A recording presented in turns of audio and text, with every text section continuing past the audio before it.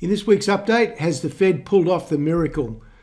US rally broadens further. Sadly, Oz index remains stuck, but critical metals really firing. And gold rises as the US dollar tanks.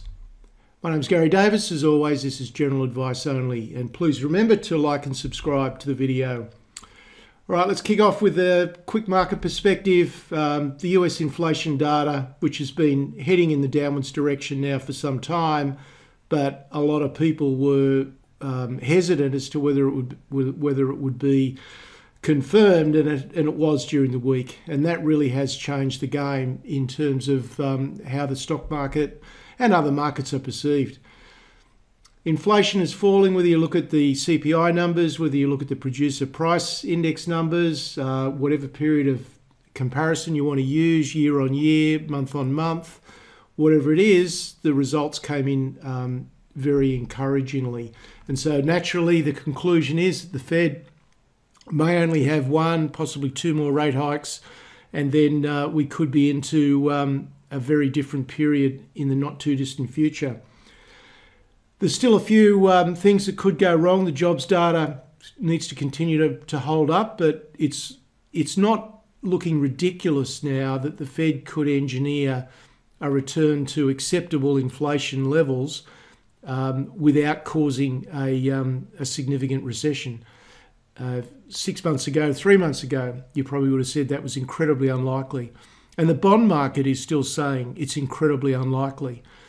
But there's the old saying, don't fight the Fed, and they may just get away with it this time. But the jobs data needs to hold up.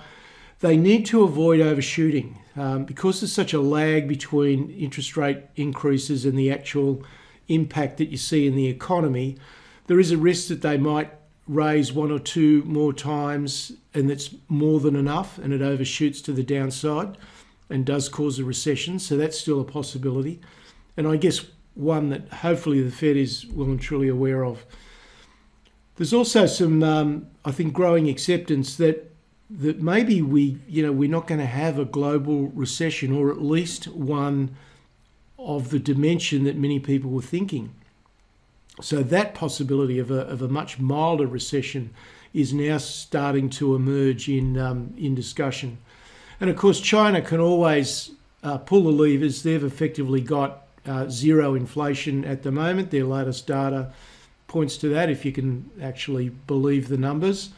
And so China has got a great deal of ability, being a command economy, to pull the levers and get their economy going again. So there's a few ifs and buts, but it's possible that we get back to some sort of normality with respect to inflation, and we escape the recessionary conditions. So the game really has changed.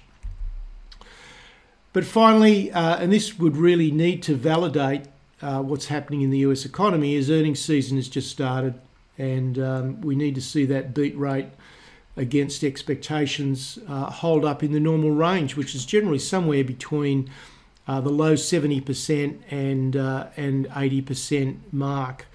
Now, they play a bit of a game in America where the expectation bar is set low so that most companies beat it and everybody cheers and everyone's happy. But we need to see that game continue. American stocks for the week, the S&P was up 2.4%. Gave back a little bit in the last hour or so on Friday. Bit of profit taking, but nevertheless, a pretty strong week. And it's been a good half year.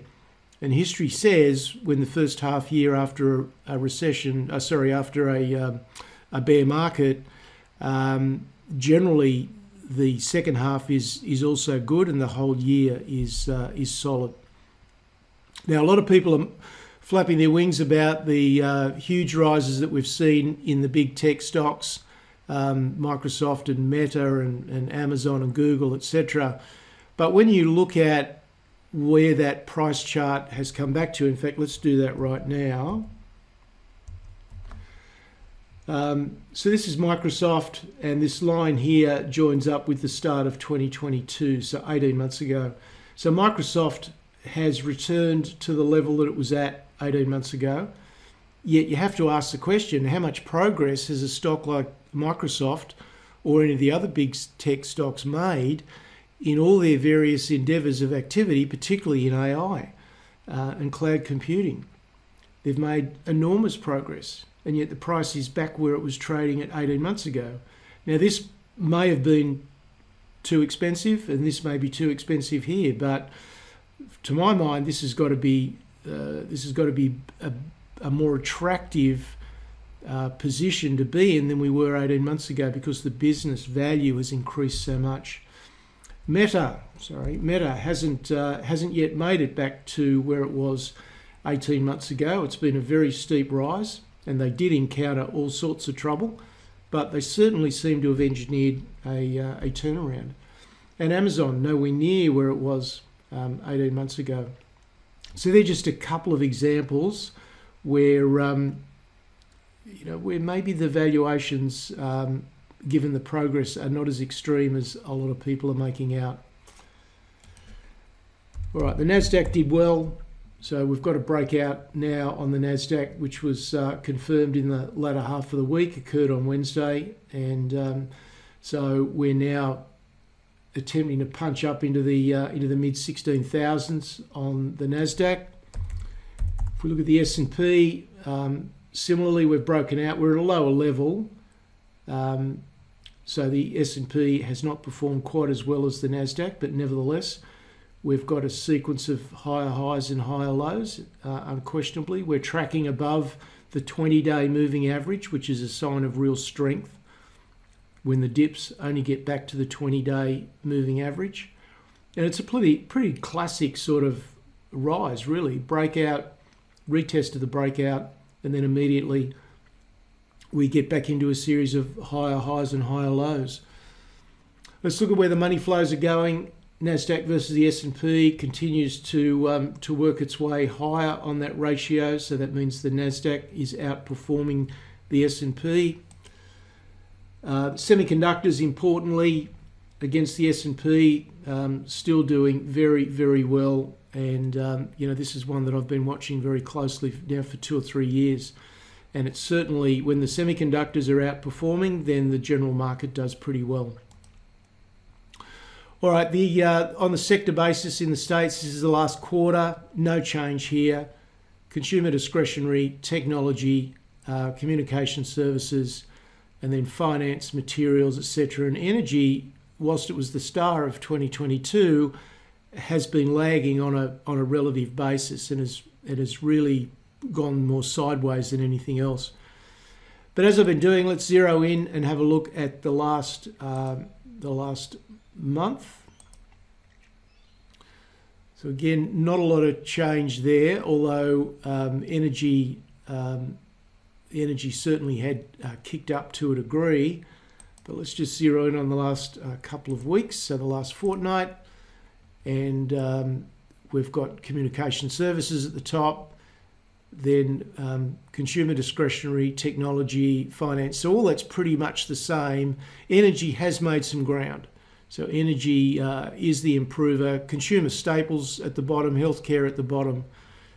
So that's indicative of a market that's very much in an aggressive mood. They're when the most defensive sectors of the market are the ones that are lagging. So that's what's happening with the US equities. The currency, very significant fall in the US dollar. As you can see, this is a weekly chart on the dollar. So a sharp move, and we're now down to under 100, and we haven't been there for some time. And just to complete the picture, the Aussie dollar did spike up, but not to the degree that the US dollar went down, and that's partly due to the outlook for commodities. So that's our picture in America. As I said, the key for me is the progress those businesses have made. Not that I'm really that interested in buying those stocks, because I think from a straight out valuation point of view, even though they're probably better than they were 18 months ago, they're still not attractive enough for me. I'm looking for something of lower risk, and those ones do exist. The US dollar index 99.92 was where we finished. The yield got up over 4 last week. We're now back down to the low 3.8s. The VIX is back down to 13.3, but the 10-year, 2-year spread is still at 0.91 negative. So the bond market's still saying that they're expecting a recession. Aussie stocks, 67.67 is where we finished. Our index gained 3.7% across the week. It's a bit muddy where it might open on Monday because of what happened in the last hour in the States. There are several leading lithium stocks that are trying to break out from consolidation, so that sector continues to look extremely good. Precious metals, gold was up $29 to $19.56. A lot of that was currency, but not all of it. There was some outright buying of gold, but a good week for gold. And of course, it was the inflation data coming down that was the real determinant there. And I've been talking about what are the best conditions for gold to rise over the last couple of weeks, and certainly that clicked in during the week. So gold could be set for another crack at the $2,000 mark, but it's still not a commodity that I trust. I'm trusting the commodities where the demand and supply and demand imbalance looks an absolute dead certainty, and therefore we're going to see buoyant prices in the future. I just can't say that about gold. I just don't really have a strong feeling about where gold might go. It should be much higher than it is, given all the issues, but I just don't have that confidence. In Australian dollars, it did back off a little bit because the Australian dollar jumped up quite considerably, but it's still pretty profitable territory around 2,900. And for precious metal stocks, we're seeing some real outperformance in the individual stock section. You don't see it quite so much at the global index level. But let's have a quick look at those. So I'll just have a quick look at the ASX 200 just for the record. So we're still stuck, unfortunately, with the ASX 200. We're still trading at the same level we were trading at more than 2 years ago. And that's a bit of a reflection of the composition of our index. So not a lot happening there. But let's look at silver first, because silver had an extraordinary 3 days after the CPI data came in. Huge bounce in silver from around 23 to 25. So that's about an 8-9% gain in 3 days. Gold on a daily basis, big spike. This was the previous Friday, and I mentioned I think there's a data glitch on that particular candle. Big move on the CPI data on Wednesday, and just managed to hold its ground for the rest of the week. But still, not a bad week. And you've got to, when you step back and look at the bigger picture, you can say that we are forming higher highs and higher lows, and we haven't violated that yet. So that's the picture with gold, and we'll just check quickly on GDXJ. Not a bad week. We've now got the 200-day moving average and the 50-day moving average now pointing to the upwards direction, and the index is above both of them. So we're back into a positive orientation on the gold index level, but you can certainly cherry pick much better outcomes than this one by looking at individual stocks, and particularly the more advanced development stocks in gold are offering good opportunities as well. Other commodities, copper 3.89 up a little bit, so was nickel at 9.73, and we're seeing the investment flows starting to work down the stock chain. Now, when a sector's been out of favour and the money starts flowing back into that sector, it will go preferentially into the larger cap stocks first, because that's where people feel safest, and then it'll progressively work its way down the chain. And because we've got very significant mergers and acquisitions momentum building around the world, then everyone is looking over their shoulder at who's next. And so the stocks with the great assets, the great strategic assets, are but they're not yet in production. They're the ones that are being targeted, and so we're starting to see the money flows work down to that level as well. Crude oil jumped up to 75.3. We've got production cuts apparently now. How long they'll last is anyone's guess. And to me, the crude oil market really is a bit of a guessing game. I just look at it from a very big picture point of view, the extraordinary underdevelopment for the last decade, and the fact that demand is not going to come off at anywhere near the rate that everybody expects and is hoping for, means that I think oil prices long term have to rise. But in the short term, with what OPEC and Russia and all the other producing nations do with production cuts or whatever, that should help eat into the inventories. Inventories were higher, but they're starting to come down now, and that should support oil prices and be good for oil stocks. There's a spot copper chart just hanging around that $3.90 level. You can see copper inventories have come right back down again. This is a 1 year chart of the inventory levels, and we're almost back down to where we were in April. And spot nickel pushing back up again after a really sharp plunge down to 9. So wrapping it up, a decent global correction is what everybody's expecting. It's what makes logical sense, and that immediately puts me on guard to be looking somewhere else, because you don't want to be where everybody else is, where the consensus opinion is. So I would be starting to look in other areas rather than sitting back waiting for some sort of global correction.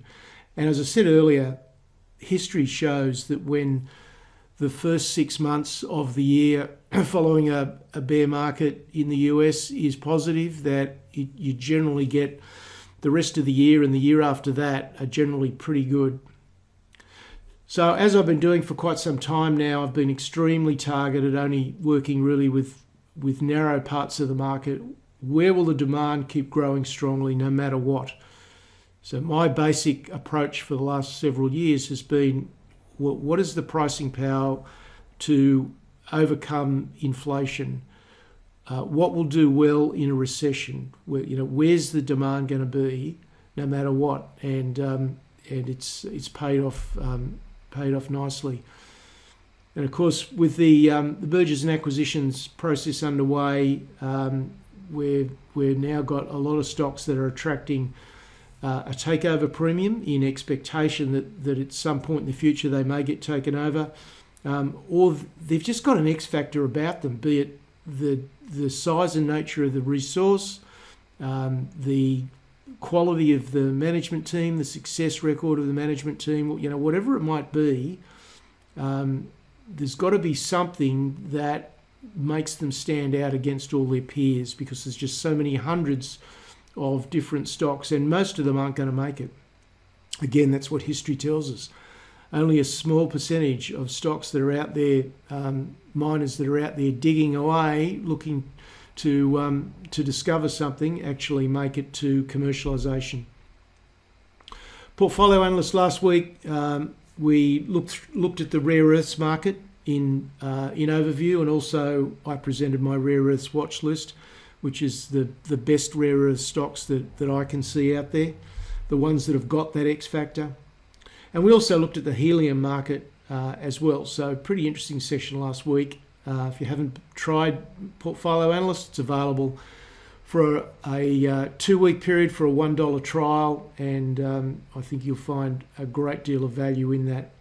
That's it for this week. There's my contact details. I'll be back with you next Sunday. Cheers.